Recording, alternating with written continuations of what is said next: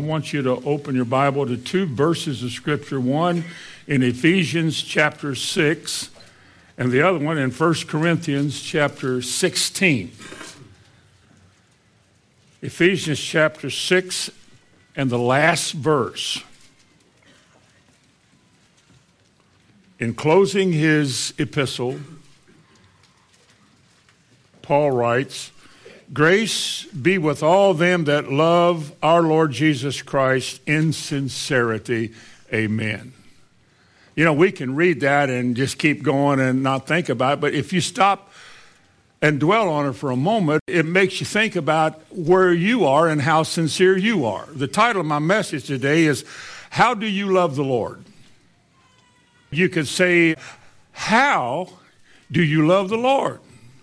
Or you could say, how do you love the Lord? Which is what I want to talk about, both of those. I want to ask the question to the whole group of us here today and whoever watches, whoever listens. How do you love the Lord? We assume we all do. We assume that being a church member, going to church, having some affiliation with Christianity in some way qualifies us as loving the Lord. And yet, as I'll try to show you today, that's not true. There are lots of people who don't love the Lord on Bible standards. I'm not trying to make this hard. I'm not trying to leave anything out. I just want to try to present this message today as something by which you can judge how you love, whether you indeed as a person love the Lord the way he wants you to. Because we all have a definition of love that's not always the same as what the Bible says. Because God has a way of defining things to us that it doesn't matter what you think about it. It doesn't matter what your opinion is. I mean, this is the way it is, period. And it's never going to change. So he said to those Ephesians in closing, "Grace be with all them that love the Lord in sincerity." Now in 1 Corinthians chapter 16. 1 Corinthians 16 and verse 22, almost the end of that chapter. Paul writes again, "If any man love not the Lord Jesus Christ, let him be anathema." Maranatha. Isn't that a strange way to close a verse? Anathema is a word which means accursed, to be cursed. You're on the outs. You're not anywhere in with the Lord. You're on the outside. You're cursed. Accursed. If any man love not the Lord, let him be accursed. Then he says Maranatha, which means the Lord is coming. And when he comes, that distinction will be clear as who loves the Lord and who doesn't. And what subject is given more place to in the New Testament than the word love? It's from one end of the New Testament to the other end of the New Testament. Love is spoken many, many times, used a lot. It's the main word in Christianity because it's a word that describes God. God is love. And now, how we understand that as to what that means depends on how the Bible defines it. For example, there are two main Greek words in the Bible for love. There are three Greek words. The other is eros, in which we get erotic, which is not a Bible word, no need for that. But the two main words in the New Testament is A-G-A-P-E or A-G-A-P-A-O, agape, agapeo. We'll just use the word agape. That's the first and main word, and it is a word which describes the highest kind of love the Bible speaks of, because it's what God is. God is love. It is a love that goes out without expecting anything back. It's a giving love.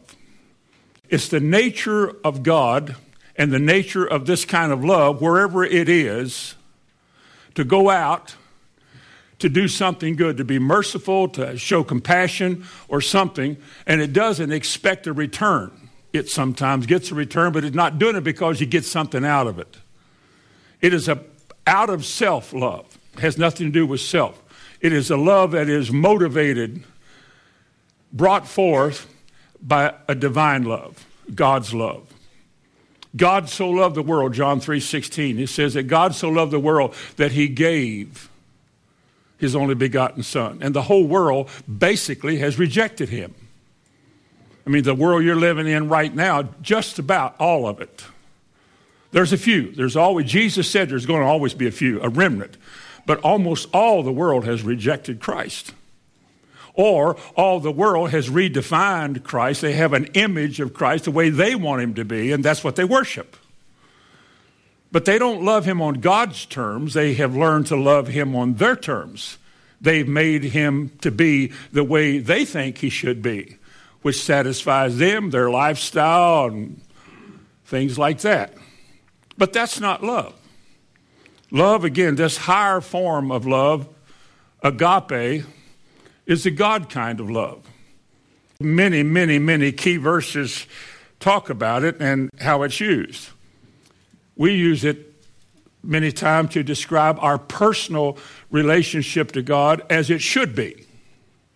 Jesus said this, using the word agape in John 14. He said, if any man loves me, if any man has a love for me that is prompted by me and desires me, that man will keep my word. In other words, he'll be faithful. This is the highest expression of a relationship any of us could have. An honest and sincere, Ephesians 6:24, sincerity, an honest and sincere relationship to God whereby I want to do what you said, period. Just because you're God and you deserve it. That's what I want to do. That's agape love. The Bible said again, if any man loves me, Jesus said he'll keep my word. Then he added this, because this is where the Christian life finds its meaning. And when a man loves me by keeping my word, he said, the Father and I will visit him, or we will disclose ourselves to him. The Father and I will come to him. We will make ourselves known to him. And so this decision to just love the Lord and let go of all your resistance. Oh, Lord, it's too hard. Just love him. Do what he said. He said, you'll find a relationship follows, whereby God becomes everything he should be and he wants to be in your life, which only prompts you to live more and more that way. But alas, that highest kind of love is not always found with folks in the church. But it's there. It's supposed to be. For example, the effect of agape in our life should affect the way we relate to each other. You should love others as I have loved you. And you think of that. We don't love people because they love us back. We love people because it's the nature of God to love, whether you love me back or not. Love your enemies. How can you love your enemy? Well, it's not because you have some affection and attraction toward him, but you see a human being that has a need. A human being that is maybe in a dire straits. If your neighbor who is ugly and mean, his oxen falls into a ditch, you help get him out. Not because your neighbor deserves it, but because there's something in you that compels you to want to relieve the suffering or the difficulty of other people. We call that mercy. A woman loves her husband, as we've said, not because he deserves it. A man loves his wife, not because she's earned it or deserved it, but because that's what I committed myself to do when I married him or her, to love them. How? Like Christ loved the church. He brought us here today. How many of us love him the way he loves us? He told us to. How many of us sitting here this morning love each other the way he wanted us to love each other? Well, see, you've got to answer that. I can't. I'm only trying to define what he says when he says love, so you can measure yourself whether or not you love the Lord yourself. If we see somebody in a need, remember 1 John 3:17, I think he said, if you seeing a brother in a need, if you're seeing somebody that has a need, they may not be a good guy, might not be a nice guy, may not be your friend, but you see it, well, it could be a brother, maybe a difficult brother, but he has a need. Bible said, if you shut up your heart, your bowels is referring to your innermost being. If you shut up your heart of compassion from that person, you don't really care if they do well or not. If your attitude is, I don't care, The question is, how does the love of God dwell in you?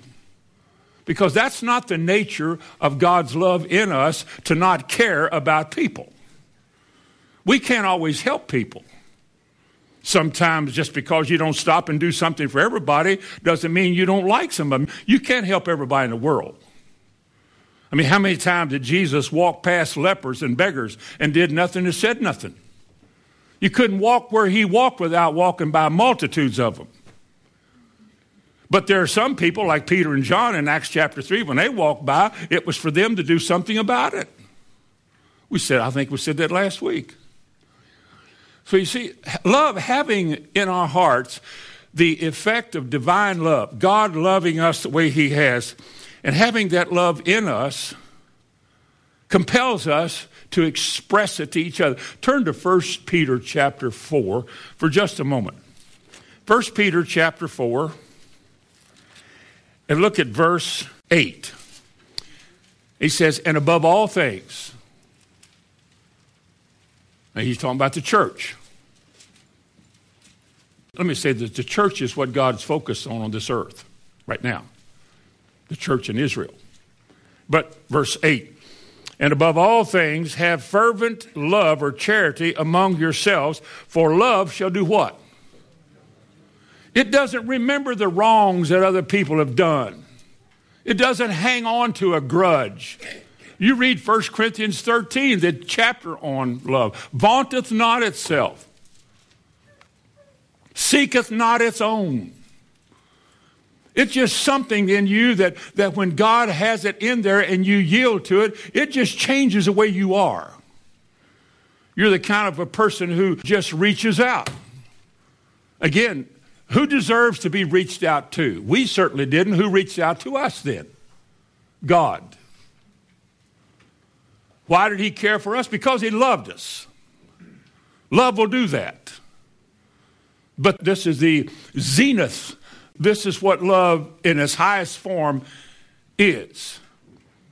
And when it's found in a church, even as the word fervent, that's intense love for each other. We really care about each other. We want to see everybody do well. We want to make sure that everybody is getting along and doing it. That's why we speak the truth in love to some people, because they're not trying very hard. And you want them to. If they keep going the way they are, God will have to judge it, because he said he would. He's holy.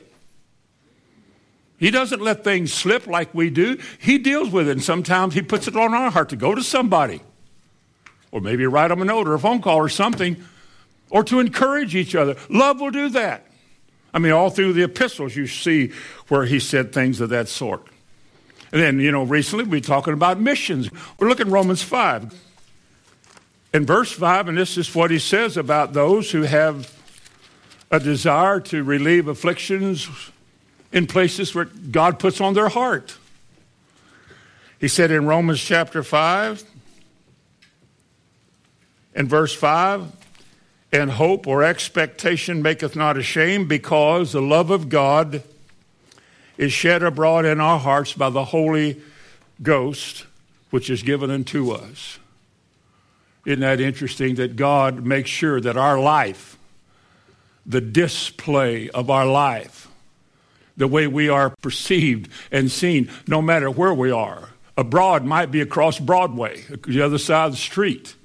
Abroad could be somewhere else in the world. But the point is, to you who are my people, I want to use you to show the world what I'm like. And I'll lay down my life for people in this world that didn't deserve it. And Jesus said in John 13, there's no greater love than this, that a man lay down his life for his friends. And then he said the very next verse, and you are my friends if you do what I tell you to do, because that is what love does. Love honors God, serves God, trusts in the Lord, whatever the Lord wants. When you're led by God and you're really wanting to live on his terms, and you'll find that you're able to love people you didn't think you could. You'll be able to do things in a way that just shows that I love the Lord. Now, it's easy to say you love the Lord, but you can say you love the Lord and leave all this out.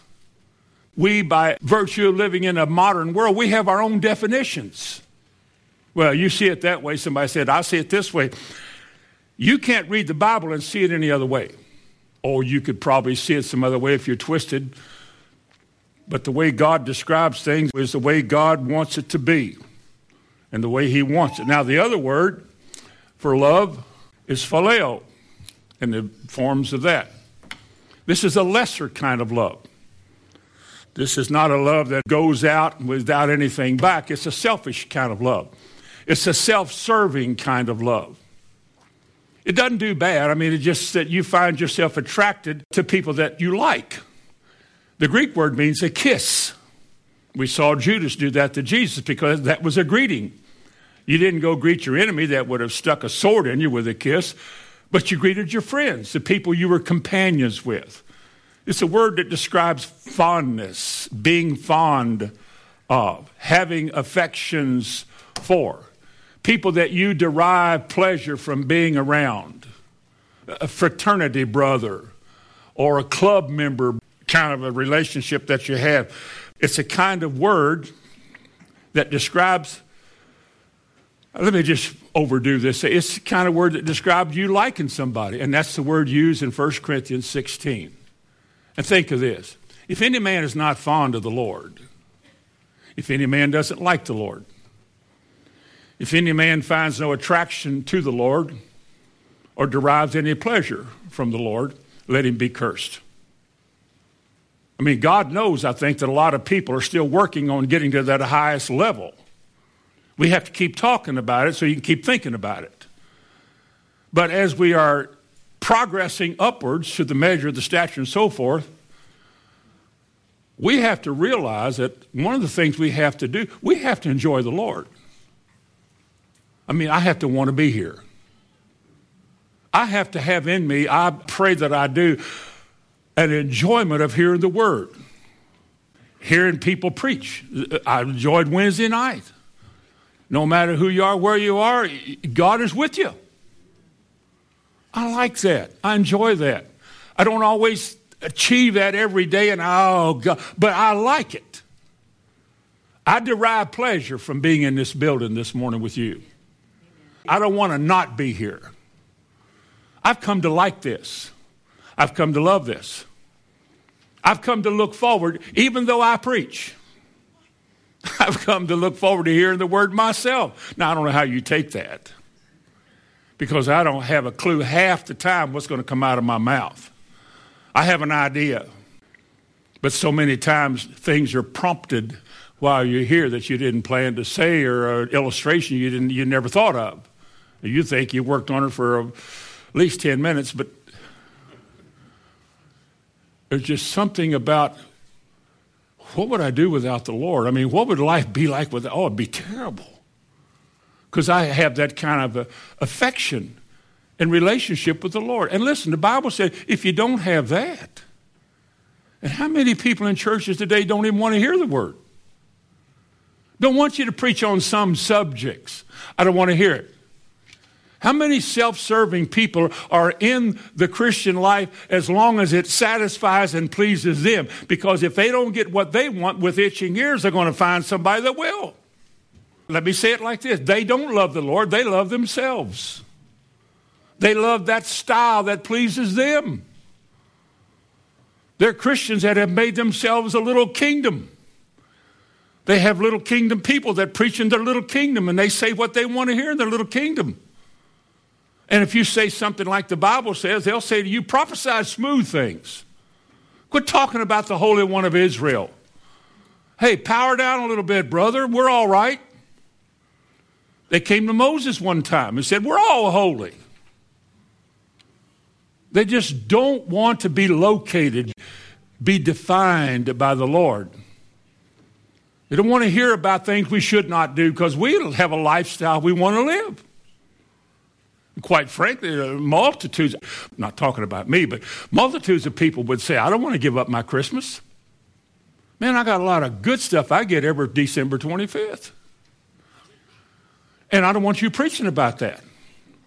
I don't care what the truth is. I don't want to hear it if it's going to change me And I'll tell you this morning, Paul wrote, those people do not love the Lord.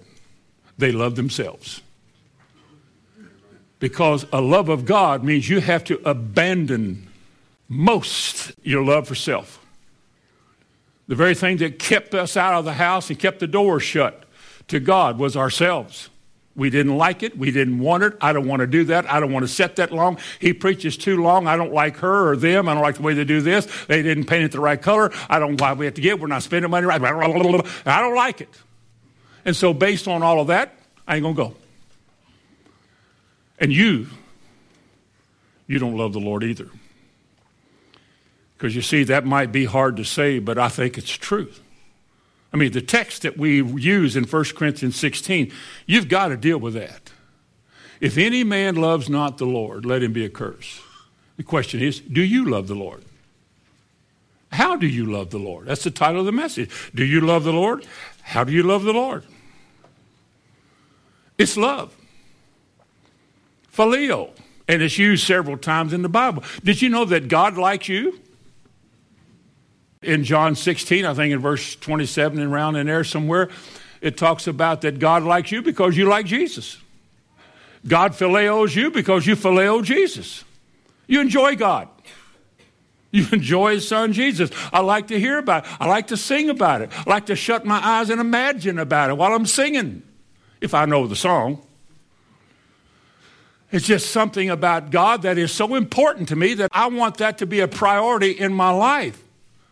I want to be in the meeting. I want to be with you, and I want you to be with me. I want us to be together. I want us to enjoy the Lord. We're only here for 2 hours, 4 hours a week. Surely I can say, God. But see, on them other days of the week, we have to enjoy them too, to enjoy the Lord, to find pleasure in God. Sometimes just to sit when you're not singing, shut your eyes and listen to people sing and think of the words. You're enjoying it. Somebody preaches a word and you find yourself going, ooh, man, that is, he knew I was coming. My wife wrote him a note. When there is a love for God in you, there's something in there that also says, but I need this. I need that. A worldly person would say, I ain't going to listen to that. But no, you said, I need that, Lord. I need that. I'm not living good and I'm not doing as right as I should, but Lord, I need that. The question this morning, do you, sitting in here this morning, do you like the Lord? Do you like him? Are you fond of, have affection for God and his word? Are you desirous to have him speak plainly to you, no matter what your problem is, but to identify so you can know how you stand before God? Do you want that? See, there's something of God that makes you like that. Are you with me? There's something that God does that makes us like that. This is what God wants. Let me show you how these two words are used in one of my favorite passages in all the scripture. Go to John 21, how the words agape and phileo are used in the same story, in the same picture. What a picture. John 21, the disciples are at the Sea of Tiberias, or Sea of Galilee, in verse 1. There were 7 of the disciples there, or the apostles. And in verse 3, Simon Peter saith unto them, I go a-fishing. Now, right away, if you read that, there's something wrong here. You say, but what could be wrong with that? That's what Peter did all of his life. Well, there's quite a bit wrong with this because Jesus told his disciples distinctly in Matthew chapter 28 and verse 16, he said, the 11 disciples went away unto Galilee, unto a mountain where Jesus had appointed them. The angel had said it, go to Galilee to a mountain where I will meet you. And so they went to the mountain. They went to Galilee. It's quite a walk. They had to walk from Jerusalem up to the Jordan Valley, up to the Sea of Galilee. So they went up there. And apparently they knew where to go, and they went there. And like so many of us, they were sitting there waiting on the Lord to come, but he said, I'll go before you. So apparently he's already there. But he hadn't appeared to them yet. And Peter says, I go fishing. Now the words I go, interesting. In the Greek dictionary, I go is a word that has to do with secrecy or to just kind of disappear. It's a word which would kind of define just quietly going away. No big announcement, just said, you know what? I'm out of here.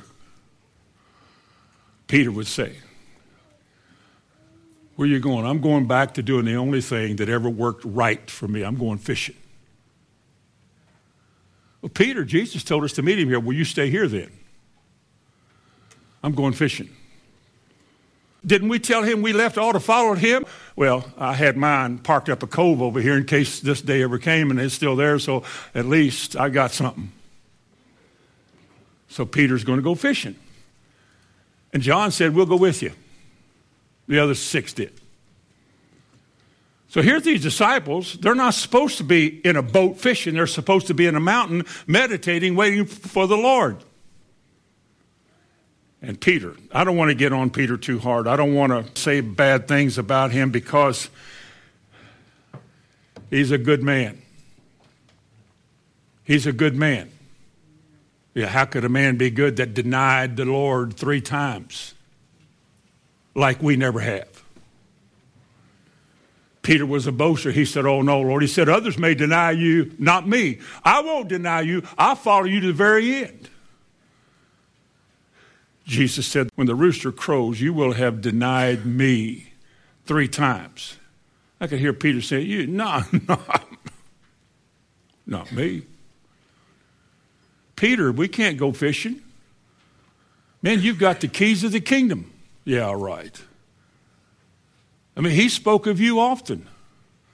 Yeah, Jesus said, yeah, you remember the time I was on the sea and I began to walk on the water? You all sat in the boat, scared to cast, but I got out there and walked. What did he say to me when I began to sink? He said, oh, you have little faith. That's what he said to me. He didn't say nothing to you all. And that one time I said, oh, no, Lord, you're not going to do that. That's not going to happen. He said, get thee behind me, Satan. For thou savorest not the things that be of God, but the things that be of men. How would you feel if he said that to you? You know, when they came to get him in the garden, well, you're not getting Jesus, and I whacked that guy's ear off, and I got rebuked for it. I'm going fishing. If one thing has marked my life, he said, I've just messed up all the time. I made a lot of mistakes. I meant well. I thought I was doing really good. I stood up, spoke my mind, said what I had to say. And here I am. Just cursed the other day. They said, you know him. You're one of them. I blankety blank don't know him, if that's what they meant by curse. He denied vehemently that he did not know the Lord. I'm not with him. I'm saving me. I'm not going to die for him. I said I would, but that's just church talk. But I mean, this is serious now, because if I'm identified with him, they're going to kill me too. Well, no, I don't know him. Because I love me more than I love him. I love my life more than his. I love saving me more than I do dying for him. It's just the way it is. But in his heart, his heart was broken. I remember that he went out and wept.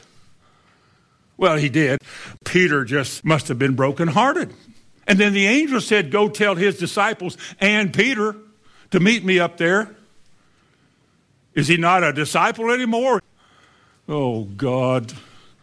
So there he sits. Jesus isn't coming. The mind says, he probably won't come as long as you're here with this crowd, because you're no good. You messed up. Remember what you did last time, last year, last month, last night? Remember what you did? You messed up.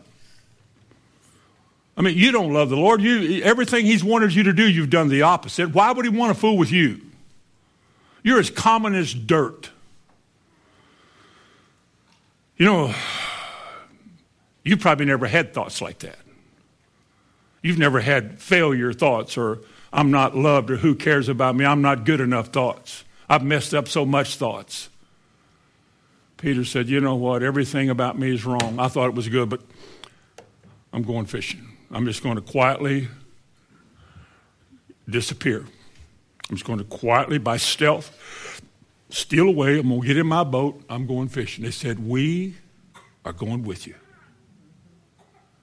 Now, how can we meet Jesus on the mountain if we're in a boat? Jesus caused a great storm to come on the sea, and a great big whale came up and swallowed all 7 of them. Then spit them all of them out on the land. That'd been a glossy story, wouldn't it? No, they're in a boat fishing. They're not doing any good at that either. They fished all night, hadn't caught anything. Somebody sitting on the beach over there, they got a fire going. He said, little children, or boys, have you caught anything? No, we haven't caught anything. Cast your nets on the other side. And I could hear, this sounds like Luke 5 to me. How about you, y'all? So they cast their nets on the other side, and all those little Jewish fish just ran into that net. 100 and some of them, and they had to drag them to the shore. And John said, it's Jesus. The one we're denying right now. The one we're not loving right now. The one we're not doing what he said to do right now. That's him. He's on the shore. Peter, oh boy. Okay, jump in the water, hold your nose, and then let go and take a big gulp of water, just drown. You know good, he doesn't want you. But there was something inside that man that couldn't let go of him. How many backsliders have been reclaimed because God wouldn't let go of them? God didn't start a work in Peter to leave him in that condition. He just let all of this happen. He told him, he said, Simon, Simon, the devil has desired you that he might sift you as wheat. You're being sifted right now. That's those feelings you're having right now. The aggravation and the disappointment with yourself, that's all arranged. You're so haughty and proud and puffed up and so full of yourself. God's got to take all that out of you if you're ever going to be useful to him. And this is the process. The devil is sifting you like that. But Jesus said, I prayed for you that your faith won't fail. Then it's not going to fail. That's right. And when he saw Jesus, man, he put his swimming clothes around him, went into the water, came to the shore. I've tried to picture this for years, what that first look must have been like. Here's Peter all dripping wet, staring at the one he wants to love, but he's only failed. The one he wants to run away from, and he can't. The one he wants to, I'm done with all of that, but he can't let go of it. He's a marked man for heaven. And there he is. The other men dragged those fishers to the shore. Bring me one of those fish. And there is a resurrected Jesus fixing fish for these guys to eat. And they're sitting around the campfire, beginning of verse 15. Now, I've been around a few fires in my life, listened to the wood crack and pop. I think it's one of life's joys. I really and honestly do, is to sit around a fire. And just sit around and watch it and listen to it. Listen to sticks burn. Have good friends you can talk to. But he said in John chapter 21, verse 15, so when they had dined, Jesus said to Simon Peter, Simon, son of Jonas, agape me more than these, more than your companions? You love me more than these guys? And he says unto him, yes. Now listen to this. Yes, Lord, thou knowest that I phileo you. How could he say he has an unhindered love for Christ? He's been just outspoken his whole life. That got him a lot of press, a lot of attention. He was the spokesman. He did on day of Pentecost too, though. He was the kind of man God was going to use. He said, Simon, son of Jonas, do you have a devoted, committed, God kind of love for me more than you do these? Can you imagine how quiet everything was around him when Jesus is talking to Peter? Peter says, I'm not going to stand up here in front of all these guys or you and say, oh, I love you, Lord. You know I love you, because I just proved I don't. I just proved in Jerusalem that I love me more than I love you. But Lord, I'm attracted to you. I can't get away from this. I can't get you off of my mind. It doesn't mean I have agape love for you, but you're on my heart and mind. I can't get rid of it, and I don't want to. But I don't know what to do with it because I keep failing. Oh. Jesus looked at him. He said again, verse 16.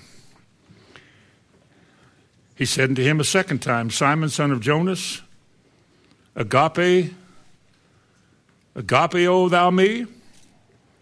And he said unto him,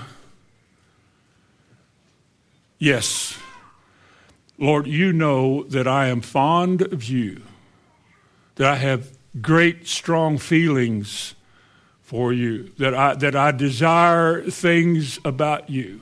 Yes. I love you that way, but the other way, no. I don't have the high kind of love. I'm being honest. So the third time, verse 17, Jesus said to him, the third time, Simon, son of Jonas, phaleoist, if I may say it that way, do you like me? Are you fond of me? Do you derive pleasure from me? You like being around me? You like hearing my words? You like just being affected by me? You're not one to sleep in and not go to church because you're tired, are you? Oh, no, Lord. Do you like me this way? Peter, being grieved at the very challenge of whether or not he even liked the Lord, he said unto him, Lord, you know all things. In verse 17, he said, Lord, you know all things. And Lord, you know this, that I love you. I like you. I do, Lord. This I know. With all my flaws, with all my foolishness and all my weaknesses and all my failures, I do love you in this lesser way. I do. This is where I am. And 3 times, Jesus took a man who could not admit that he loves him with this holy and divine love. 3 times he said, then do this for me. Feed my lambs. Feed my lambs. Sheep need attention. Feed my sheep. The word feed is the word poimeno. It means to shepherd.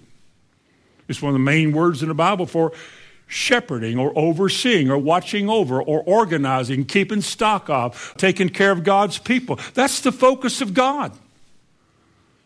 It's not how many worlds can we send you to, but it's a local assembly where God puts you as a sheep that you can grow and there qualify yourself. He said, I want you in the state that you're in with the answer you just gave me. I know your heart, Peter. I want you to feed my sheep. I can only imagine sitting there with my own personal legalistic desire to be somewhat theologically right all the time. I can sit there and say, why would he say feed my sheep, Lord? He's not what you want. You're looking around these other sick. You reckon you all are? You're here with him. You're supposed to be on the mountain too. You're following him because he's a natural leader. And he said, Lord, I love you. I don't want to miss an opportunity to be around you, to be with you. I just struggle sometimes with how far I'm willing to commit myself on your behalf. I realize, Lord, you've shown me of this sifting process I've just gone through, that there's a whole lot of love for me, in me, more than there is a whole lot of love for you. But Lord, there's something in me that really is attracted to you and loves you. And I can't get away from that. And you know that's true, Lord. You know it is, because you know everything. You know what Jesus says to an honest heart of a man who's willing to locate himself on God's terms? You like me? Yes, I do. He said, I believe you do. He said, I want you to shepherd my sheep. I want you to feed my sheep. I want you to feed my lambs. I want you to care for the flock. For there are multitudes of people that are so self-serving, they've left a flock. A flock has disintegrated and they're just scattered. They're running to and fro around the earth. They have nobody to teach them. The fields are white. People are confused and bewildered and dislocated, and I want you. These are my people. I want you to gather them in like you would sheep. I want you to take care of them. I want you to feed them. I want you to keep an eye on them. I'm going to hold you responsible for doing that. But Lord, why would you want to use somebody that's less than agape? Why would you be willing to use a lesser love to do a greater work? And maybe he's saying to us, well, I'm not looking at you this morning because you're all perfect and fully grown the way you should be. I'm looking at your heart to see where you are with regards to me right now. Do you like me? Do you enjoy being around the Lord? Do you enjoy a meeting? Do you enjoy going to church, or are you looking for some way out of it? Some excuse where you don't have to be here? That's the question. As again, our text said, if any man love not the Lord, let him be anathema. Do you love me? I believe this, that sifting, as Satan did to Jesus, I believe that's a vital part of many of our lives, because it's the way we get humbled. Sometimes, as I said before the meeting, the abundance that God gives us humbles us. It has me. Now, I might not even have abundance. Somebody that has abundance might feel sorry for me. But I'm quite happy. I'm just quite happy. And I'm humbled by the fact that years ago, with what we testify to now, where we were and what we went through and how we had to make do with it. You talk about houses and things today. We just lived in whatever was available, whatever color it was on the inside, wallpaper or paint. It didn't matter if anything matched or if your pictures were straight. It was a place to live. You're grateful for that, because this is where the church is. I'm going to church. The house is all right. I'm going to church. I don't know if I could have it better. Amen. And sometimes I feel like Peter. You get used to this. You start taking things for granted. You know, Brother Hamilton, be always in there. You know, you can always go to. You start taking a lot of things for granted. We start letting things slide. This is the last days when people are going to turn away from the Lord. They're going to turn away from the Lord because they don't love him anymore. Things get old and stale. And we no longer feed ourselves on these things that enrich us spiritually. We just kind of let things slide. I remember the old days. Every now and then I run into people from yesteryear in the 60s and 70s and 80s. And they're so dead. They're hammer dead. I look at their aspirations in life. You know what it is? Money. Make money. Church is secondary, third dairy, or fourth dairy, or fifth dairy. Money. Make money. Well, where we live, there's not even a breath of spirituality here, but we're making money here. Do you really think you can haul all of that to heaven? Do you think that'll get you in? Well, we give a lot of money to a lot. I don't care where you give it. There was a reason that God has a church and he has a shepherd in a church and he put people in a church. In fact, now this part, as I close, is Jeff's fault. Because he said something Wednesday night, and I don't know what the rest of his sermon was, but I thought, I'm going to use that. Turn, if you will, to 1 Peter chapter 2 and verse 5. Now we're talking about, do you love the Lord? And these last days, there's a little bit of staleness, drifting around. No longer a living water or a bubbling stream, but sort of a little pool that's kind of getting stagnant. I remember the old days. I remember yesteryear. Yesteryear won't save you today. Today is a day of salvation. So he said, you also as living stones in verse 5 are being built together into what? A spiritual house. Wow, a spiritual house. To offer up spiritual sacrifices acceptable to God by Christ Jesus.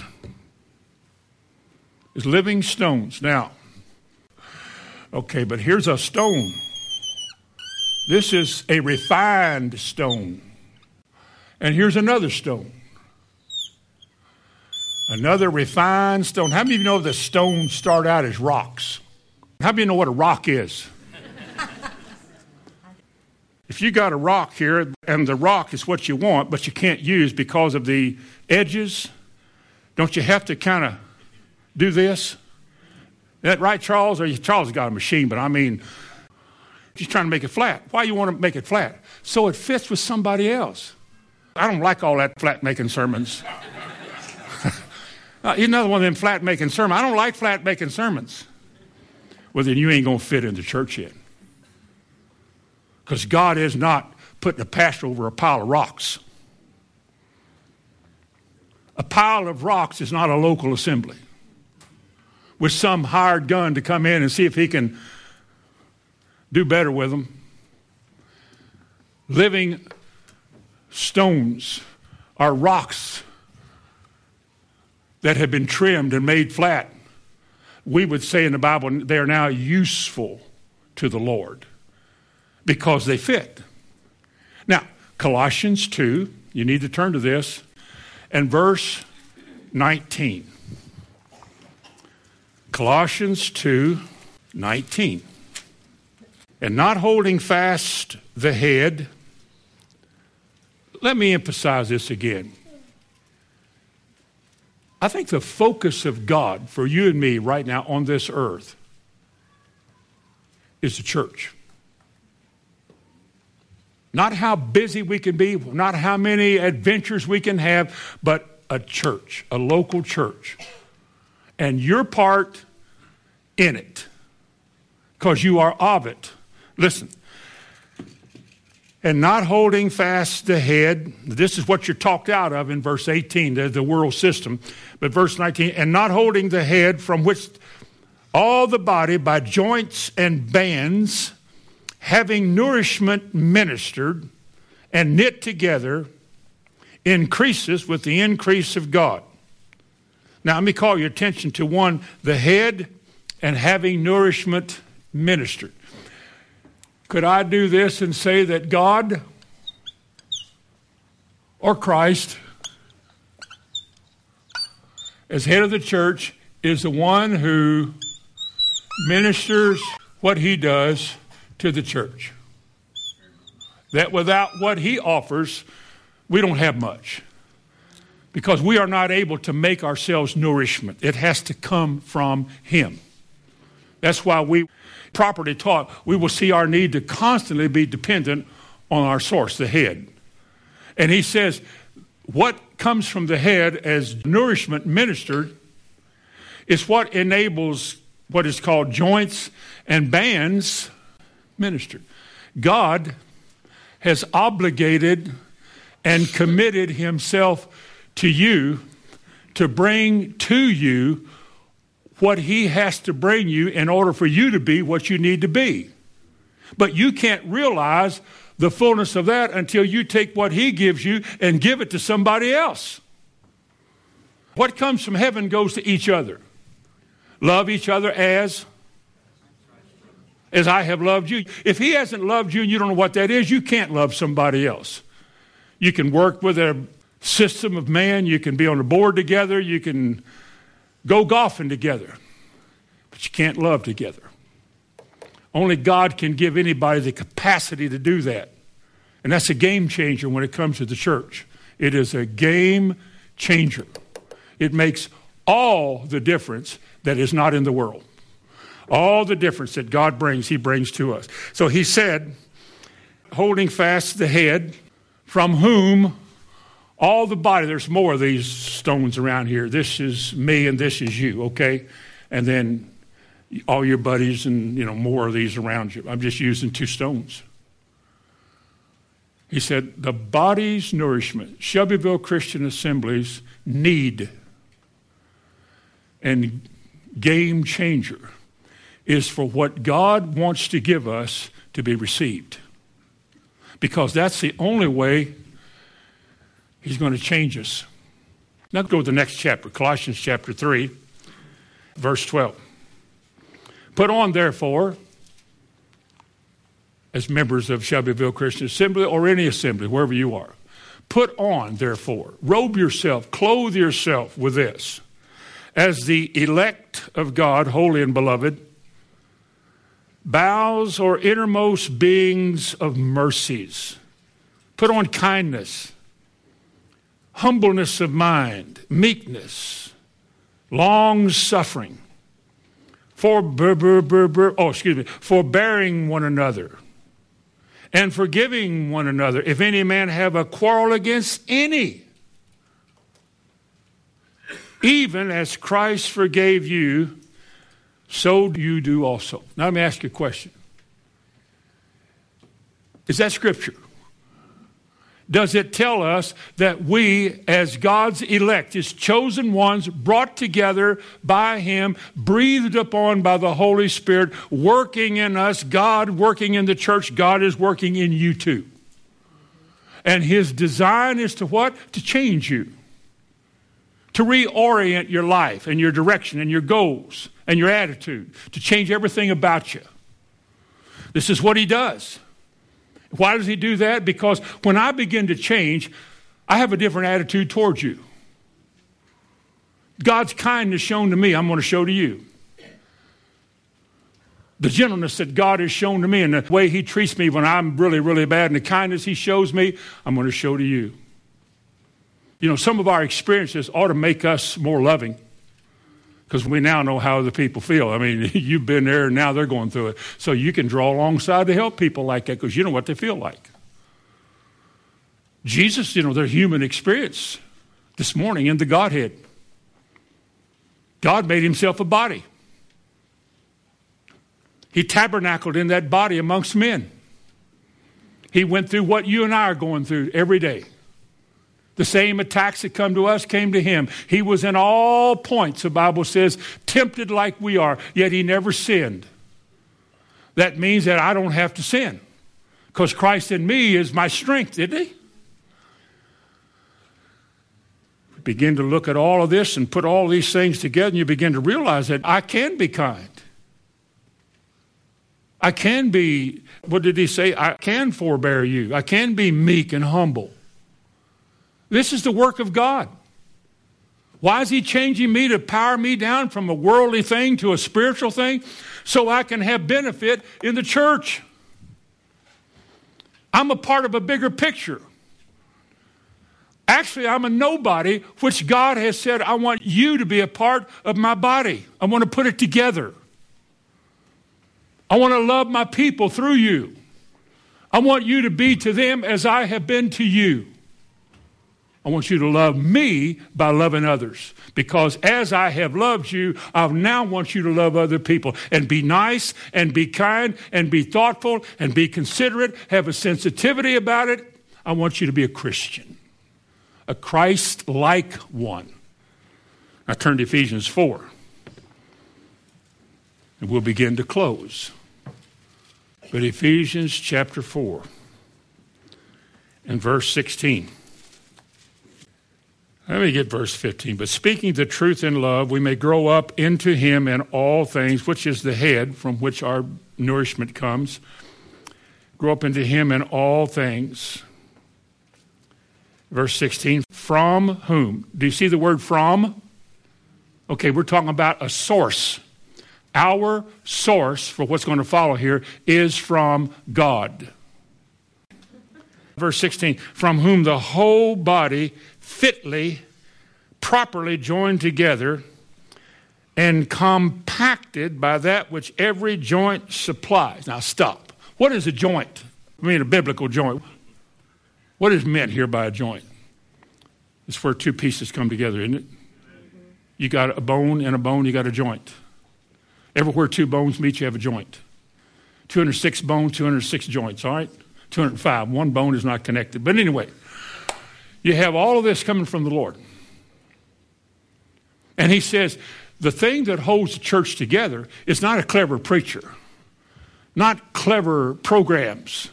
That satisfies the flesh. That makes us feel good about what we do and how well we did it. But what pleases God is for a church to be held together spiritually. That what he gives to us becomes the adhesive or the glue, the bond that is in the church.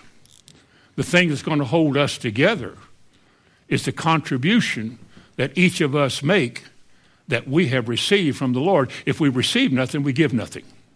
We come here to get. Gimme, gimme. My name is Jimmy, gimme. We come to get, not to give. But it's more blessed to give. So what really I'm doing, God is teaching me how to give. Because love doesn't look for a return. Love looks for the opportunity to give. To give yourself, give your time, give your money, give your efforts, whatever it is you have that he wants you to give, he wants you to give it. And the more I begin to share with you, love you, care about you, the easier it is for you to love me back, because phileo will do that. Remember, it's an affection. It's an attraction. We have care for each other. We enjoy each other's presence. I can sit down and talk to you all about speaking in tongues. I couldn't talk to somebody down at the bank about that. I could sit here and talk to you about overcoming and dying to self, and people would think you're weird if you talked about that in town. You're the only people I can talk to. But why should it be like that? We have a common source. We're having a common experience. The same God that loves me loves you. And that love is changing me and changing you.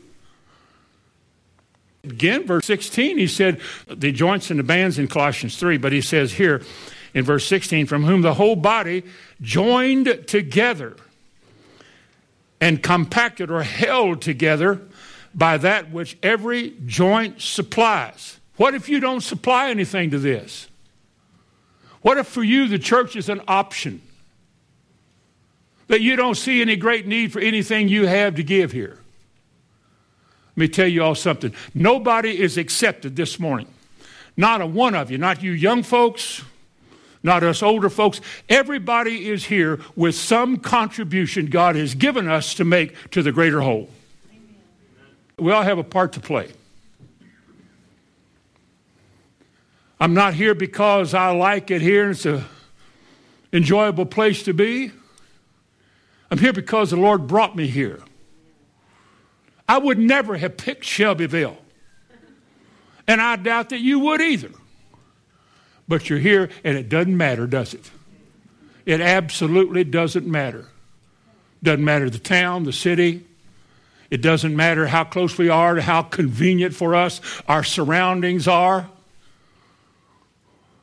You're here because the Lord put you here and you enjoy it. Praise God for being here. I remember a preacher told me years ago, he said he wasn't going to be parked in a cornfield all of his life. Let me tell you something, there's a lot of worse places in this world you could be than a cornfield. Maybe he's experienced some of it. There are arid deserts out there in which there is nothing. But if a man's not sensitive to God anymore, he doesn't know he's in a desert. He's dying as he lives. Because of love, It's for himself, where I can go, who notices me, what role I can play, what kind of an opportunity I can get out of this. Life is all about you. But if you love the Lord, it turns around. It's all about him. Jesus told Peter as much. In the last days, he said, you don't have to turn to it, but in John 21, he said, Peter, when you're old, people will lead you where I want you to go. There will be any more resistance in your life to me and what I want from you. You're just going to do it. It won't matter. It won't matter where you live and where you're called to go, what you're called to do, how much you're asked to give, or what role you're going to play. It won't even matter. You just do it as unto the Lord. That's your life. That's just your life, is to live loving God. That's your life. We may start out here just liking God. I'm liking you and you're liking me. It changes. The more you're into it, from glory to glory to glory, that love that you have, which is here and there, it begins to be more committed to the Lord. So that you really do love Jesus more than you love anybody else. In fact, your love for Jesus, if it's challenged by your wife, your children, your husband, your career, or your own life, is viewed by you as something you hate. Didn't he say in Luke 14, if any man will follow me, he must hate this, and this? He said, if he can't do that, he can't be my disciple. You can't be my disciple. How many times have we been pinned to a decision? You're either going to have to do this and put your family first, or do this and put God first. That's your choice. Everybody in the world will commend you for putting your family first, but you still got to deal with God. You can't get away from that. He won't leave you alone. Called to travel, I was. What's my poor wife going to do? Don't you think I can take care of your poor wife? As she would say to me, there's nothing poor about you anyway. Well, yeah, I think it. Well, then you'd follow me. What about my family? Can't you trust me? You teach on it all the time. Yeah, but there ain't no yeah buts. Yeah, but is not Christian. You just do it. Okay, and you do it. And I go out and preach. She has all the trials, and I preach about them. That's the way it used to be. Everything would go wrong while I'm gone, except the day before I got home, and everything. And I'd come home. How you doing? Fine. I thought I was dead yesterday, the day before. I thought the kids were dead, but I'm fine now. I'm fine now. God took care of it. I could not stand here this morning. I am not qualified to stand here if she is not willing to do what she did, and I'm not willing to do what I did. It was all part of the plan, part of the preparation. It's a part of the testimony to encourage and inspire you. We're all together in this thing. God has a church. Let me finish verse 16. He has a church, and he said, compacted with that which every joint supplies, according to the effectual working in the measure of what? Every part. That's you. Maketh the increase of the body unto the edifying of itself. How? In love. What we're talking about here, all these things that we do for each other in response to God and our care and our concern, is what love does. We're growing. Hopefully when we grow up to the place where we have the kind of love that God wants. The kind of love like the Shema in Deuteronomy 6. You shall love the Lord your God with all your heart, all your soul, all your mind, all your strength. Everything about you is all God's. There's no restraints, no holding back. It's all God. Go where, spend what, wherever you want. God gets it. So, let me close by asking you a question. How do you love the Lord? You folks are sitting here this morning. You've had a chance to look around in your heart and check out your little closets and stuff. How do you love the Lord?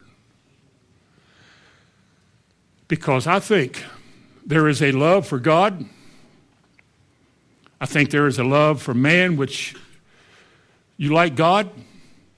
Then I think there is that superficial religious kind of love where you love the system. You love the feelings. You love the things you do on special days. But you really don't love his word, and you don't love him, because that's not what your life is all about.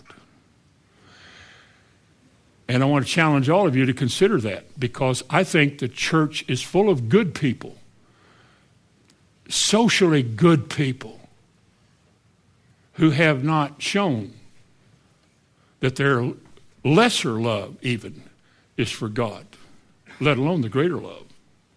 But I do not leave them out, because everybody in this room was once there. There was a time when I listened to things and all I could do was wait till the church was over till I could get out of the room. I didn't care anything about this. I didn't love the Lord. I went to church every week. I didn't love the Lord. I loved myself. I liked the system. I liked that. I mean, it was convenient. I liked what people thought about people that went to church, and I went to church. That's good. I didn't love the Lord until I got saved. Then all I wanted to do was go to church. And then the world, which liked me before, now thought I was nuts because I want to go to church. I wasn't able to love the Lord the way he wanted at the time, but I sure was excited about the Lord. I held back a few times. But the more he taught, the more the word came in, the more you begin to see the depth of God's love for us. And the fact that what he did for you. And you can be the kind of man, the kind of Christian that God wants you to be. And this church really can be what God wants if we are willing to give heed to the Lord and love him with our hearts. Amen. Amen. Heavenly Father, in the name of Jesus, I ask for your blessing of conviction, of insight, revelation, understanding for all of us here. And may all those things that come from heaven this morning, that come to our hearts, make us to be individually what you want us to be, and with each other what we need each other to be. I ask in Jesus' name that no word would fall to the ground this morning. And nobody would let a word slip. Lord, forbid that our children would ever look back one day and wondered whatever happened to this church. But this is not our church. It's not their church, it's yours. We ask you to protect us, cover us, keep us, teach us, lead us, refine us, and prepare us for the Lord's coming. I ask it in Jesus' name. Amen. Amen.